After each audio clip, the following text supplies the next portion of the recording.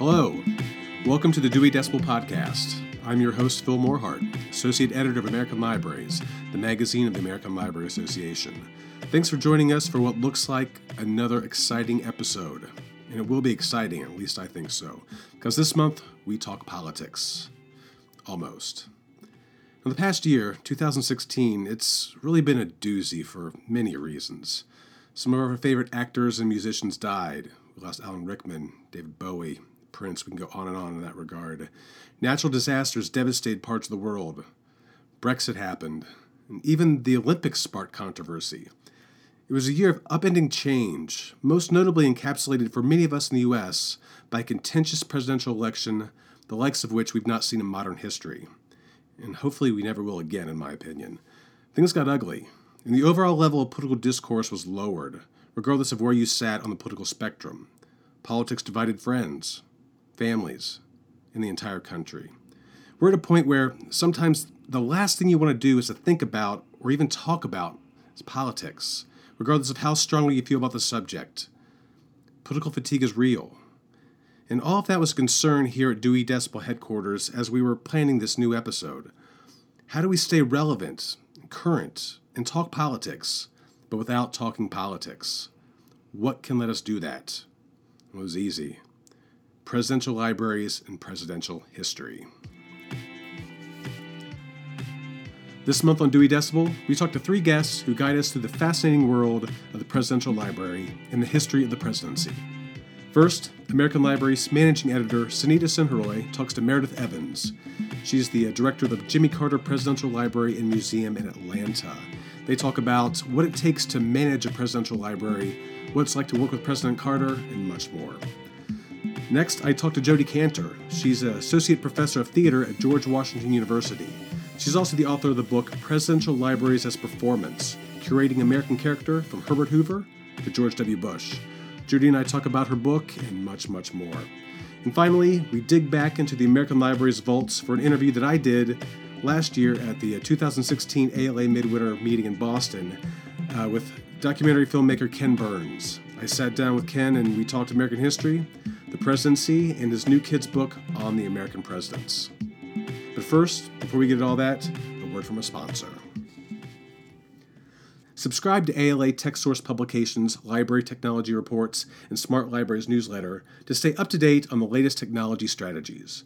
When you subscribe to ALA TechSource Online, you get a full electronic access to both Library Technology Reports and Smart Libraries newsletter, which includes access to their archives. With a subscription, you can share unlimited access across your institution and stay up to date on emerging trends in technology. You'll learn from industry-leading experts in the field, including Marshall Breeding, Jason Griffey, Bjorn Kim, and more. To learn more, go to journals.ala.org/LTR, or you can just call 800-545-2433, extension 4299. Don't miss your chance. Subscribe now. At age 4, Meredith Evans mailed $1.01 to then-President Jimmy Carter to help him, quote-unquote, be president. She also sent him a letter asking to have her birthday party at the White House. Carter declined both. But in a weird twist of fate, years later, Evans is now working for that 39th president. Meredith Evans is the director of the Jimmy Carter Presidential Library and Museum in Atlanta. She's also the first African-American woman to be appointed as a presidential library director. American Library's managing editor Sunita Sinharoy spoke with Meredith recently about her job at the Carter Library, her favorite pieces in the museum's collection, what it was like to work with President Carter, and much more. Now, this interview was featured in the bookend section in the new issue of American Libraries. That's our November-December 2016 issue. But we offer you here, right now, the full story for you to enjoy. What kind of broadly led you to this job? I think I've been preparing my entire career to run a facility. So it's not necessarily this specific location, but it did match a lot of the criteria of things I was looking for personally and professionally. So professionally, it's called a library, but really it's an archive. Mm-hmm. And we actually have, because we have a museum, we have a permanent exhibit to connect with the archives and reflect the meaning and intent and the use of the records that we preserve. So for me, that was like the best of both worlds. And I think President Carter, this particular museum, President Carter has been sort of a going theme through my life personally. So I think those two things combined just made it work. Well, can you talk a little bit about when you were 4, you sent a letter and re-election? Yeah, so I actually sent a letter to President Carter when he was in the White House, and I invited him to have my birthday party there. And I drew lots of pictures. And then in college, or right out of college, I saw him teach Sunday school. And then, now I'm working for him. So I think it's sort of been this common theme. It's always been a president that I've admired. He really, his moral compass, his principles and values, he's maintained that through his entire life, and his post-presidency has been pretty amazing. So I think combined, it's just a good fit. Now, did he, to your knowledge, use that dollar and penny for his reelection? He sent it back. It's actually in the letter that he sent it back. Oh, really? He did, and I still have the dollar, actually, and the note he sent back. What is a typical day like for a director of a presidential library and museum? Well, like most libraries, it's the culture of meetings. No. So the interesting thing about a presidential library, I guess there's some similarities to a public library that has a board. So we work closely with the Carter Center, which is the foundation side of the house.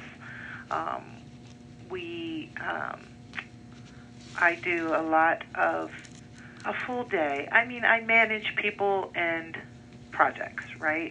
Relationships and resources. That's what we do as a director. Part of our strategic plan is becoming one of the best, in the top 20 best attractions in the city of Atlanta. I think we're the best kept secret. And the other part is, a major piece of the strategic plan is working on our branding. So we are the Carter Presidential Center, but the library and museum are federal, and then the Carter Center side is the post-presidency work that's global initiatives. We have a branding challenge. Yeah. People think Carter Center, they think library, they don't always think the library museum, and sometimes they don't always think the Carter Center. So I spend a lot of my time figuring out ways to bring repeat visitors to the museum and to the archive itself, making sure our doors are open to the public, not just to researchers who've made an appointment or have studied us before, and making sure that our branding there's a distinction, that we're one together, we're collaborative and collectively strong, but we are our own institution and our own, we have our own initiatives and agendas and projects that are different from the post-presidency work that he does. Well, and maybe this is a question for someone else on your staff, the kind of the visitors, the numbers, do you have any kind of information? We average a little less than 100,000 people a year are reading. So I think, and that's that's our archive reading room and our museum visitors. Okay. We cater strongly to K through 12. It is, if you're 16 and under, it's free. And that's at the wish of President Carter, because he wants to make sure that we're accessible and for everybody. And I think that's amazing. And I think our work is beyond just President Carter. And coming here, whether you're looking at documents or the 29 books that he's written, or the museum, I think it's an opportunity for people to see what a president does, what it takes to become president, what they do once they're in office, and how you can be engaged as a citizen and understand the issues in a much deeper way. The 30-second soundbite on the radio or television, somebody's written a 500-page book, and there's been 15 boxes of documents of decision-making documents that got to that 30-second blurb you hear. I don't think, informing the public of how the executive branch works and government works is a really strong part of our mission. Do you think that there's been more interest of late, especially being an election year? I definitely think so.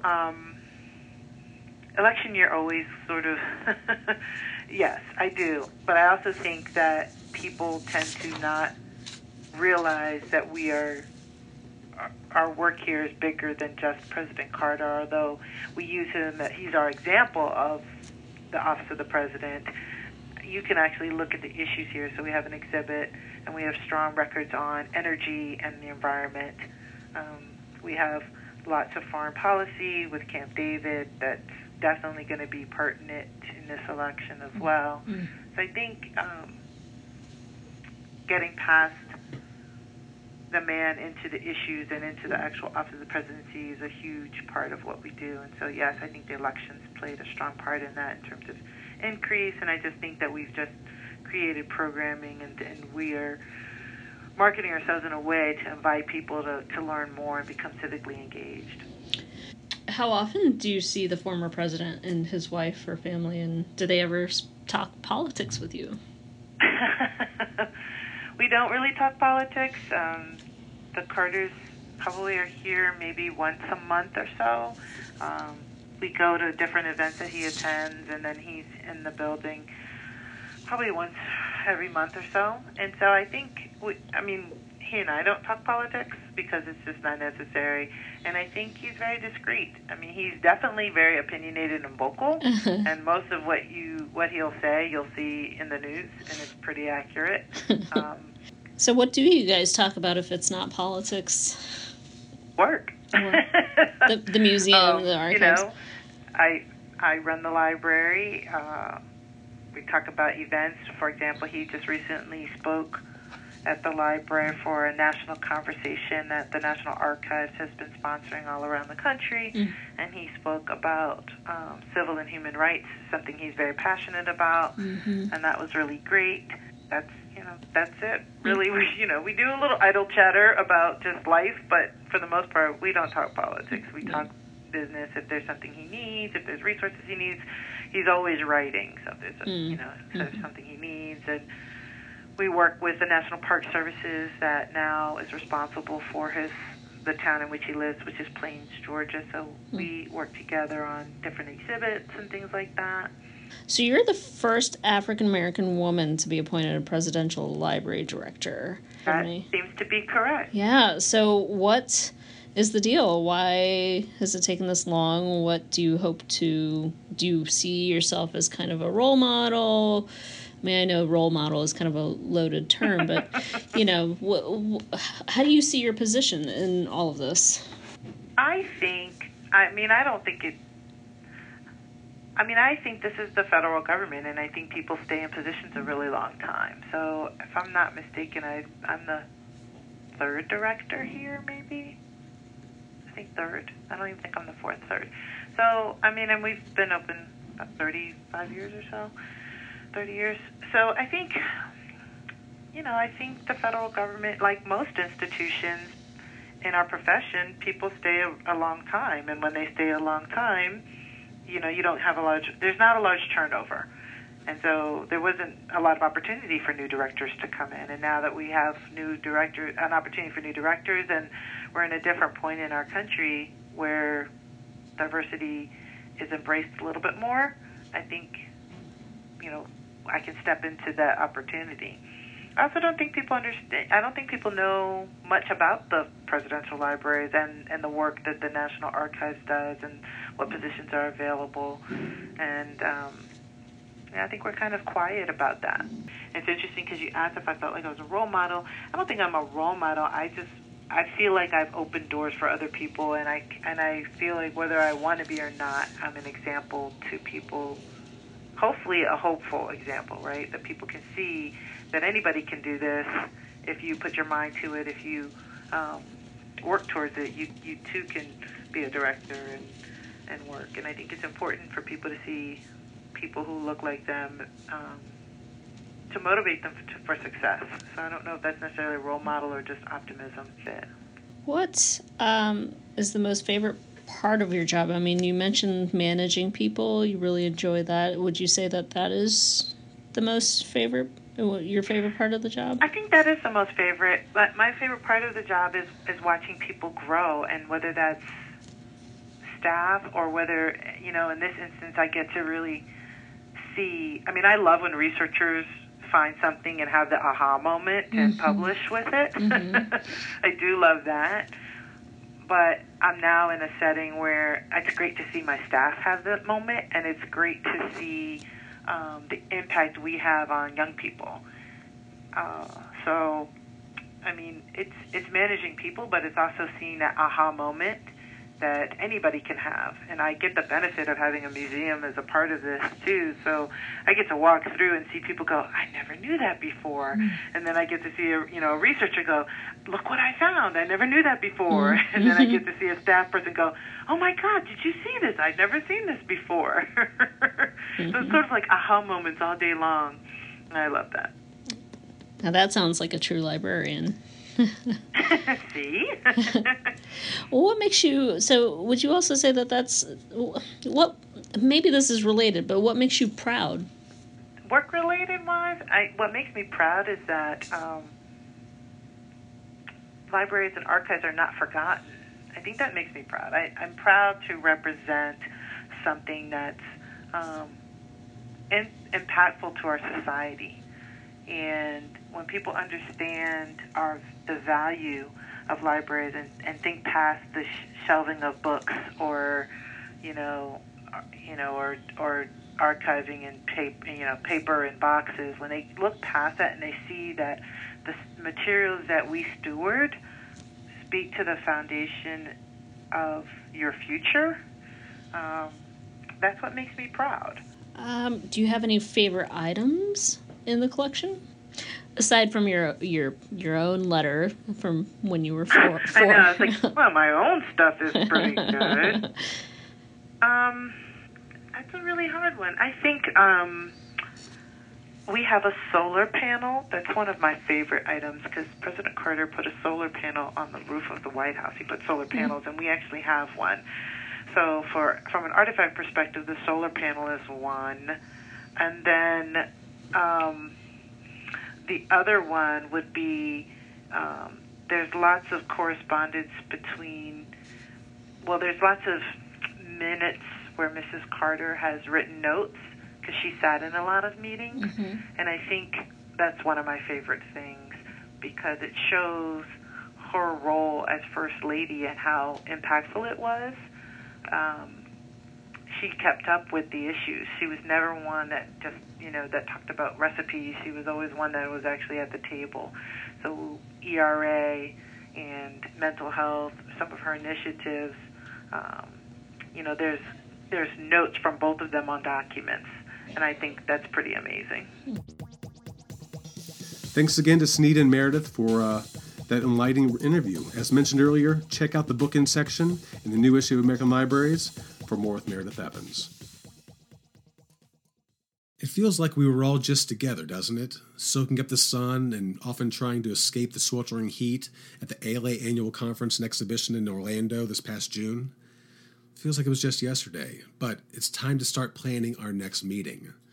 The next ALA Midwinter meeting and exhibits is heading to Atlanta in January, and as always, it promises to be an essential event. On top of all the programs, forums, networking events, and exhibit hall activities, joining us at Midwinter 2017 are W. Kamau Bell, he's a comedian and host of the United Shades of America on CNN, authors Susan Tan and Kwame Alexander, and also actor, director, all-around entertainer Neil Patrick Harris. You're going to love him, and many, many more. And I know it's early. You may not want to start thinking about 2017, but it's never too early to register for Midwinter. Registration is already open, so head to 2017.alamidwinter.org to get that process going. You won't regret it. We'll be seeing you in Atlanta. A visit to a presidential library can be many things. It's a survey of a president's career, what life events led him to the presidency, how he governed, what happened under his tenure. It's a look at his impact on the country and world, not only then, but also now. And it's a presentation of significant papers, items, and other memorabilia that have come to signify his term as Commander-in-Chief. The Presidential Library, it's a crafted display designed not just to present the facts about an administration, but also mold a president's image and how he's viewed by the public. It's a performance, if you will. Jodi Kantor, Associate Professor of Theater at George Washington University, explores this aspect of the Presidential Library, analyzing them through the lens of performance in her book, Presidential Libraries as Performance, Curating American Character from Herbert Hoover to George W. Bush. I spoke with Jodi recently about her book and how Presidential Library can be viewed as a performance piece. Jodi, your book, Presidential Libraries as Performance, Curating American Character from Herbert Hoover to George W. Bush. It's a fascinating book, but it's very, I think, unique when it comes to maybe Presidential Library scholarship, because I think most people, when they think of this book, they might think that someone with maybe a background in library science or museum studies may have written it. But you're an associate professor of theater in the theater department. How did you come to write a book on presidential libraries? Like, what was its inspiration? And it really takes and I guess to that, it takes a specific take on the libraries, as the title says, as performance. Like, how did you, I guess we'll start with the how did you come to write the book, and what do you mean by performance? Okay, well, one thing I should say is that performance studies and museum studies are increasingly bedfellows, so there's actually quite a bit of work being done on museums in the context of performance. So I'm not completely original in that sense. But let's see. The first presidential library I visited was the Clinton Library, and it was fairly new at the time that I visited it. And I found it really interesting, and so it made me immediately curious to see the other two-term president, late 20th century two-term president's library, which was the Reagan Library. So my initial thought was just to write a short piece about those two libraries, which are in fact very, very different kinds of places. And then, I just got curious about the Presidential Library as an institution, and kind of many of the libraries have similarly structured stories. Mm-hmm. And so I was interested in all the permutations of that structure, and in thinking more about what presidential libraries do in our culture, because I think, there's actually been very little scholarship about presidential libraries, but to the extent that there has been, the tendency is to say, oh, well, they're just sort of bad history. But, it's certainly the case that if you want the most authoritative history of an administration, you probably don't go to the president and the president's best friends to get that history. Yeah. But nonetheless, I had the feeling that these institutions were up to something else. And so I wanted to think about what role are these institutions that we get a new one of every 4 to 8 years, what are they doing in our culture, and what are they not doing that they could be doing? Now the performance aspect, I think that a lot of our listeners might be curious as to what that means, and how does a library and a presidential center, how do they perform? How do they use performance to mold a president's image? Sure. So I should start by saying that I'm looking at them as performance, right? Mm-hmm. Which is a little bit different than saying they are performances. But the question I'm kind of asking is, what can we find out figure out by thinking about these institutions through the lens of performance, which means, for example, what kind of role are they asking the visitor to play?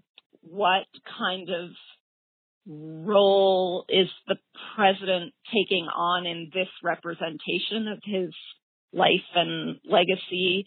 When do presidents go off script? And how does that change our ideas about them? And then what kind of closer to the sort of traditional idea of performances, what kind of live responses does the presidential library, a specific presidential library, invite on our parts? At the most broad way of saying it is kind of what role is this institution playing in our culture? What's its function? Yeah, it was, in one certain section of your book, you discuss the history of the presidential library, and you discuss FDR's, how his administration, him and his advisors, kind of started the presidential library. And it seems like they were very much aware of everything that you just mentioned, how the library could frame a president and his administration and the impact it would have on visitors. Can you talk a bit about that? Like, what was, as you were researching it, did you find that was that consistent through all the presidential libraries, this notion of performance in a way? I think to some extent. I mean, one of the things that I didn't know when I started out this project, but that I learned very, very quickly, is that, another performance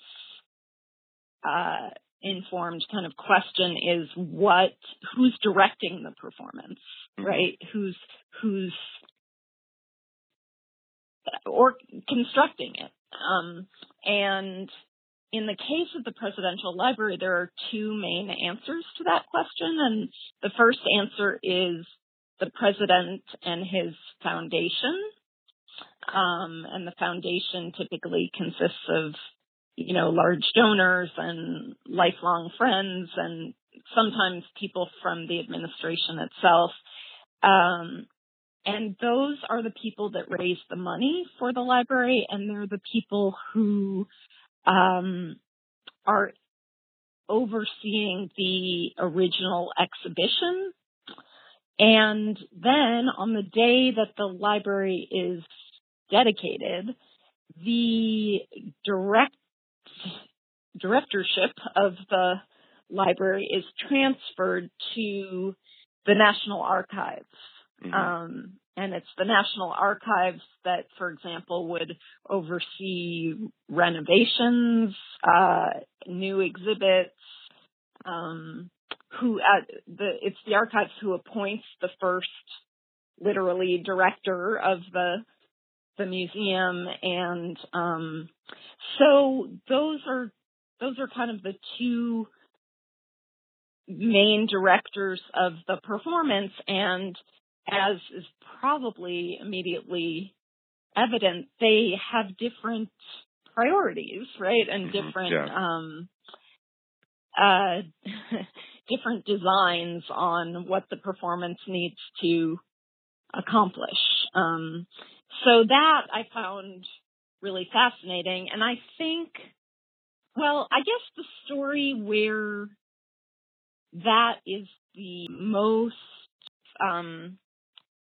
push and pull over the directorship of the library is the story of the Nixon Library, which remained outside of the National Archives system for the first 30 years of its existence.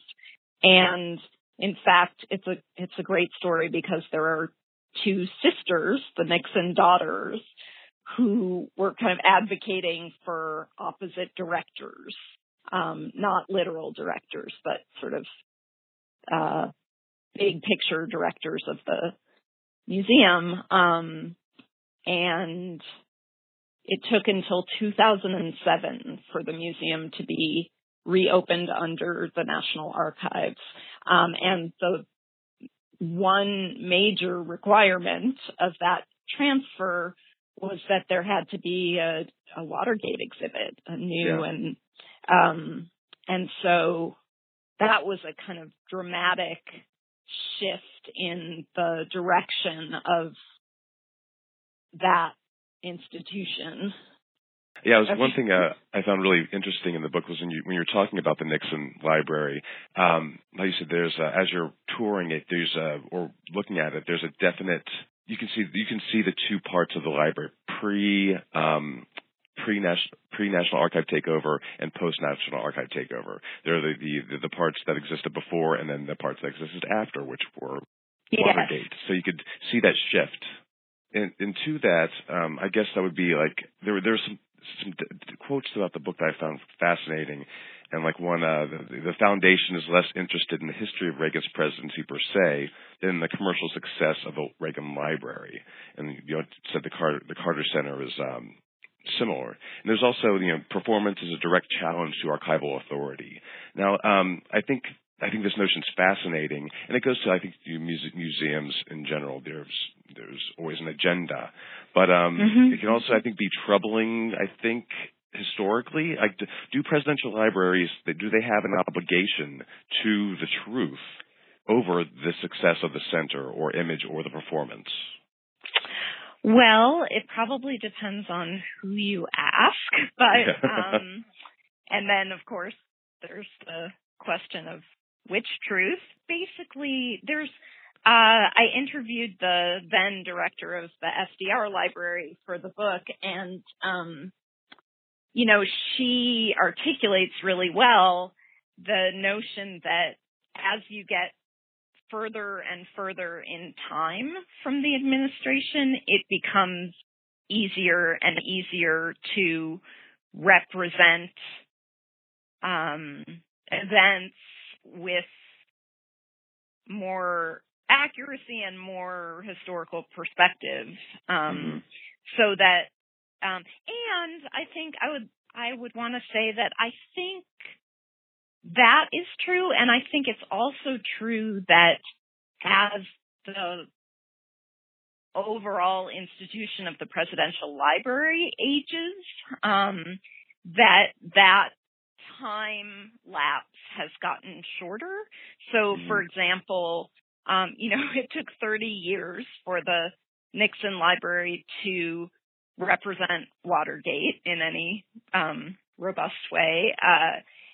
It took the Reagan Library about 20 years to represent the Iran-Contra episode, and the Clinton Library, when it opened,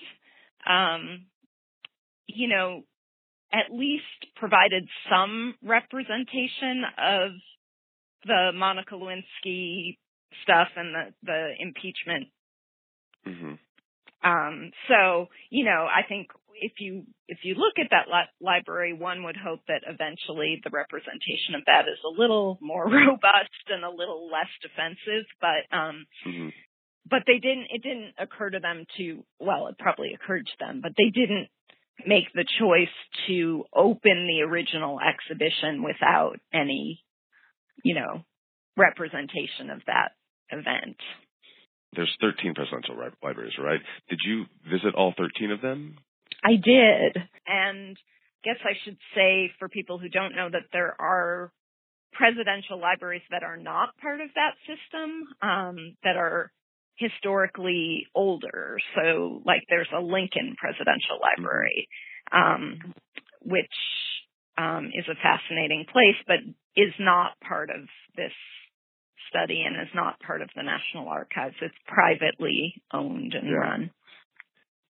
Now, looking at all 13 of those libraries, are they all successful as performance? Sort of a cop-out answer, but it's also a true answer, which is I think they all do different things well. Well, I'll pick out two of those things and name the libraries that do them.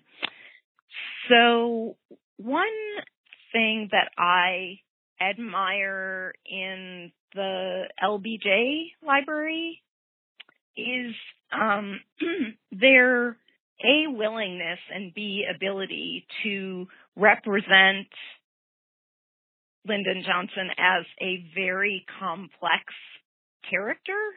Mm-hmm. And in fact, somebody who there were many versions of, depending on what scene he was walking into.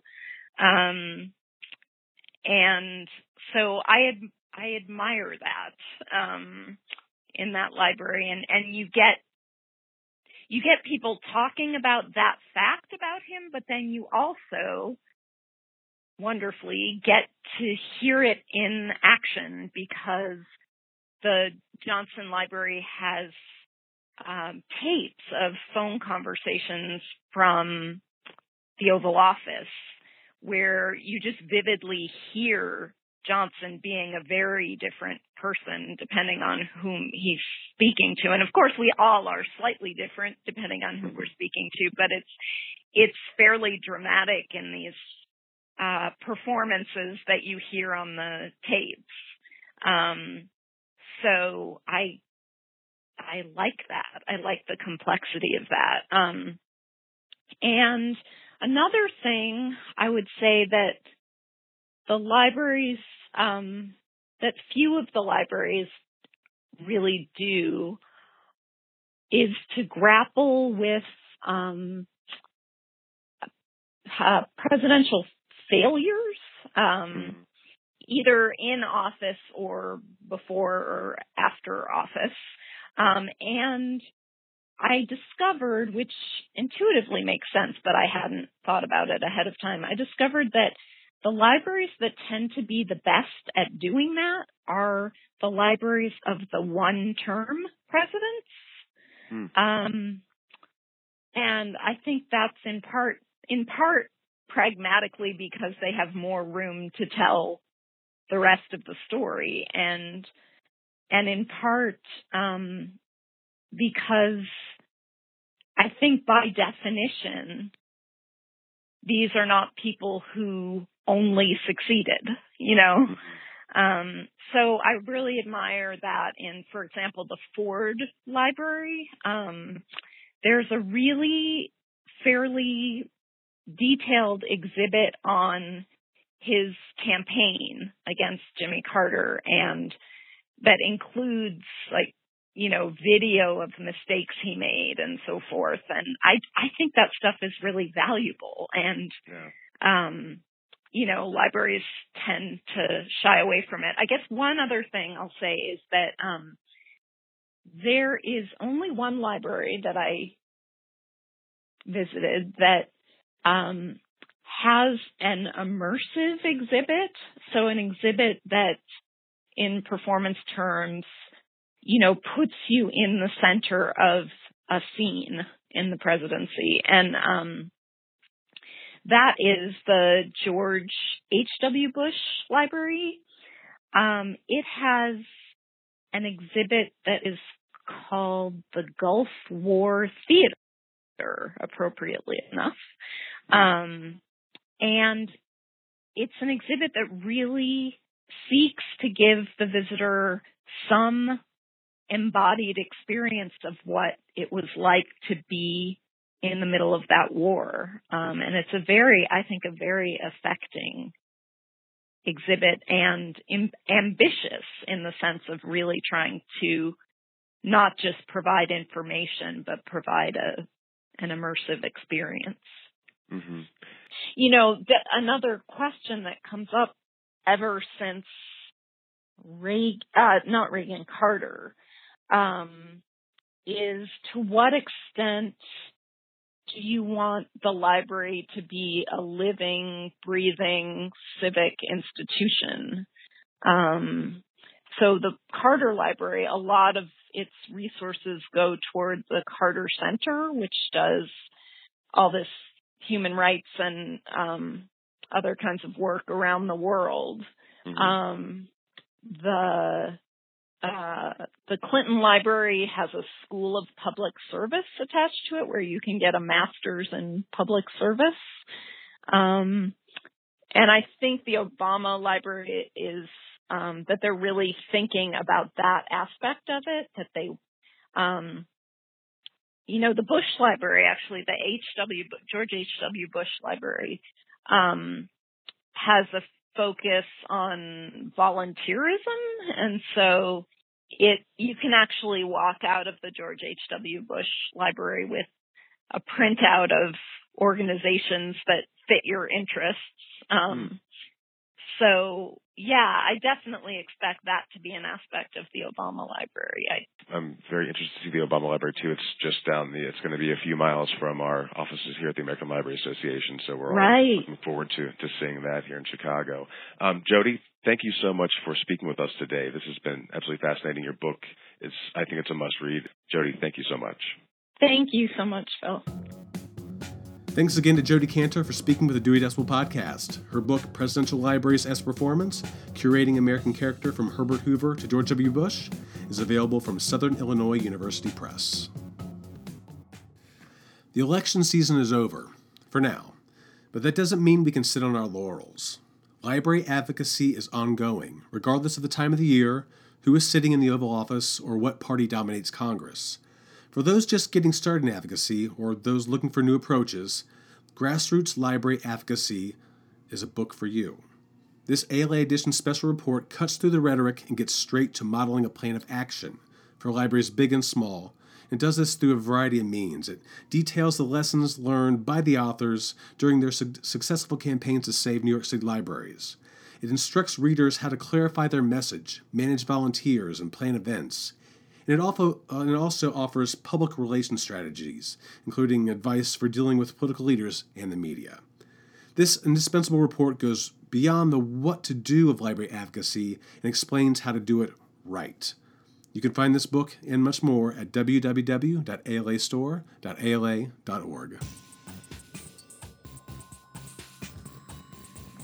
Ken Burns is a national treasure. In his acclaimed films, The Civil War, Baseball, Jazz, The War, and scores more, Burns not only redefined the documentary film form, he also captured the multifaceted essence of the American experience. He is also an author. His most recent book, Grover Cleveland Again, A Treasury of American Presidents, he explores facts and tidbits from the Washington through Obama presidencies, and it's all presented accessibly for school-age readers. It really is a fascinating book, really crammed full of knowledge. I sat down with Ken last January in Boston during the 2016 ALA Midwinter meeting. For a film and history buff like me, it really was an honor and a privilege to talk to Ken. We talked about his book, filmmaking, the presidential election, which at that point was almost a year away, and much more. A bit about the book. It's a book for children, but from what I've read of it, it really kind of just transcends age. There's a lot of valuable information in there. Government, civics, and American history. I think everyone would really benefit from reading this book. Now you cite your daughters as an inspiration, a game that you used to play. That's the name of the book. Can you elaborate on that a bit, the book's genesis, and also was its universality kind of, was that intentional? I am rich with daughters. I have 4 daughters. My oldest is 33 and has a daughter of her own, and my youngest is 5. And I have put them to bed all these many years by often reciting the order of the presidents. And they have very quickly, as 4- and 5-year-olds are wont to do, pick up the entire list. And what is to the great delight is that Grover Cleveland has 2 non-consecutive terms. So you go Chester and they go Arthur, you go Grover, they go Cleveland, you go Benjamin, they go Harrison, you go Grover, they go Grover Cleveland again, ! And then William McKinley and Theodore Roosevelt, et cetera. And it's in this rather boring patch of presidents, and it's exciting. And so I remember when my now grown daughter, Sarah, was young, I said, let's do a children's book together called Grover Cleveland Again. Well, things conspire, and that's not possible. Now I've got my youngest, Willa, after Lily and Olivia also went through this drill. Willa has now committed the presidents to memory and insists on every social occasion demonstrating her prowess wherever she can, that I said, I'm really going to do this, and we've done it. We've got a book that will be good for the young 4- and 5-year-olds in their memorization. It's a 2-page spread on every president, except for Grover Cleveland, who gets 4 pages. And it permits you to understand just the sequence of those presidents and how they do. If you're a little bit older than that, if you're 6 and 7 and just starting school, you might have a report in which you're learning how to read and you could understand more interesting things about them, who they were married to, what their children's names were, what their pets were. If you're a little bit older doing book reports at 8 and 9 and 10 and 11 and even 12, I think you're going to find a great deal of information about the presidents. And so it's a funny thing. It will also appeal to the parents who may be reading it because there's some humor and there's some interesting connections between the various presidents and all they've done. And so there is a kind of universality to it. I've complained that we've spent most of our lives superficially considering American history, that we see American history only as a sequence of presidential administrations punctuated by wars. And so I've sort of gone back on myself and doubled down on that tendency that says that in order to grasp American history, you do have to have a fundamental sense of its course, its skeleton, its backbone, and that would be the sequence of presidential administrations. It's really important to understand all the other forces, the bottom-up as well as top-down forces. And while this book doesn't do it, it suggests that there are many, many other stories out there. On a personal side, as a 41-year-old, I loved it because I'm related to John Adams, and that was one of the press sections I got. It's like, wow, great-great-great-grandfather. I learned a lot about him this weekend. So. Yeah, no, we've tried to cram as much as we can into each of the biographies, and so you'll find a kind of legend, a key that gives the basic facts of birth and death and party and time of administration and pets and wives and party affiliations, and then there's a quote by them, and there's a pretty good deep prose thing, which we've worked over the last few years to really refine and distill into something that's compact and at times funny and at times sort of, wow, I didn't know that. What was the most surprising thing that you learned about a particular president? Is there one thing that really sticks out? What was interesting is that collectively the presidents have loved their wives. There was even one president who was so grief-stricken by the loss of his wife that he commissioned a stained glass window in St. John's Episcopal Church and could see it from the White House. And everybody, TR and the memory of his dead wife and his adoration of his second wife. I mean, just an amazing collection of people. It's really good that, TR had a little tiny toy pony that he took up in the elevator in the White House. There's just wonderful anecdotes all the way through, from the beginning of the end. From George Washington, didn't have wooden teeth. I mean, this is one of the great myths that comes down to us, so let's just explode that. But he had lots of falls. When he came into the presidency, he had one tooth, authentic tooth, left in his head. He brushed the teeth of his horses in his stable, had them brushed. But he clearly had not had the dental hygiene that could keep him from having porcelain teeth and other sorts of teeth, but never wooden teeth. And something that really struck me in the book was in the introductory notes. You note the importance of understanding our past to really impact change and understand the present. It's the old adage, you have to understand the past or you're doomed to repeat it. But you really... you kind of specifically mentioned some of our country's missteps, specifically how we have to accept our differences. And our ability to do that really is what makes the United States a great country. Can you, I think given the current political climate that we're in right now, those words seem really prescient to me. Can you discuss that a little bit? And is that kind of like a driving force between all of your work, this like using history, teaching history and documentary as a source for social change? We live in incredibly contentious times. We live in a media culture that is very interested. If it bleeds, it leads. And so our politics has devolved to a kind of argument, a kind of shouting match. If you want to have perspective on what's going on now, the best thing to do is to learn about the past. We're not condemned to repeat what we don't remember. There are no cycles of history, but human nature stays the same. Human nature never changes, and it superimposes itself over the random chaos of events. And so we can perceive patterns and themes that emerge in American history. Mark Twain said that history doesn't repeat itself, but it rhymes, and that's exactly right. And so, as a filmmaker, I've spent my entire life trying to hear those rhymes and understand the way in which history rhymes, and that the past is very much part of the present, that all of the themes that are going on now that we think are so new, I can tell you another time where every one of those themes are happening or did happen. And that's very helpful. It arms you with a particular kind of information. Now, you can take one example of this, and probably for me, the most important example beyond the sheer fact of human freedom. Thomas Jefferson writes the second greatest sentence in the English language. It's the second sentence of the Declaration. We hold these truths to be self-evident that all men are created equal. I'm stopping halfway through that sentence because having said that, he owned while he wrote that sentence. The first sentence, by the way, is I love you. When he was writing that sentence, he owned more than 100 human beings, didn't see the contradiction, didn't see the hypocrisy, and more important, didn't see fit in his lifetime to free any one of those individuals and set in motion an American narrative that was going to always have to deal with the question of race. The rest of the sentence, though, is pretty wonderful, too, that they're endowed by their Creator with certain unalienable rights, that among these are life, liberty, and the pursuit of happiness.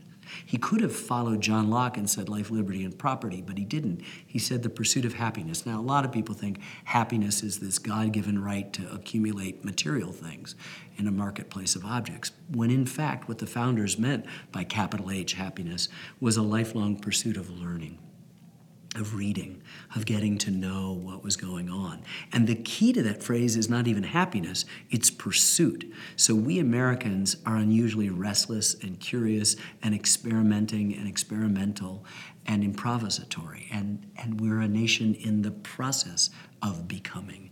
That's a pretty great thing to be, which gives us the possibility of learning from our mistakes and correcting them. And so all of that is embodied in a love of history. It refreshes. It's incredibly optimistic. When the recession of 2008 came and people said, we're in another depression, I said, no, we're not.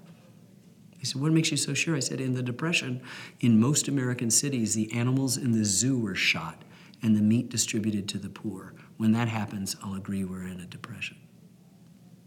History gives you a kind of armor that permits you to understand that kind of thing. You know, you can look at a particular politician's campaign and people say, oh, you know, this is entirely new. No, it's not. I can remember this date and this date and this date where a similar sort of character emerged, and all of a sudden that gives you perspective. You know, in astronomy, to fix more precisely the location of a place, you triangulate by finding another place. If you know your history, you can triangulate the present that much better. To that, to education and specifically teaching history, I was a history student in college, and I had a lifelong love of history. It sounds like you did as well. Many people don't, though, and I think that some fault can be laid at the public education system for the teaching of history. But I think your work, your many films, has brought history alive for many people who would otherwise perhaps not be interested in history. Can you talk about that a bit? What you feel your responsibility is as a historian, as a filmmaker? Well, first of all, I'm a filmmaker and I'm interested in telling stories. More on that later. I do think that we've done a terrible job in teaching history. We've made it seem like castor oil, something you know is good for you but not good tasting.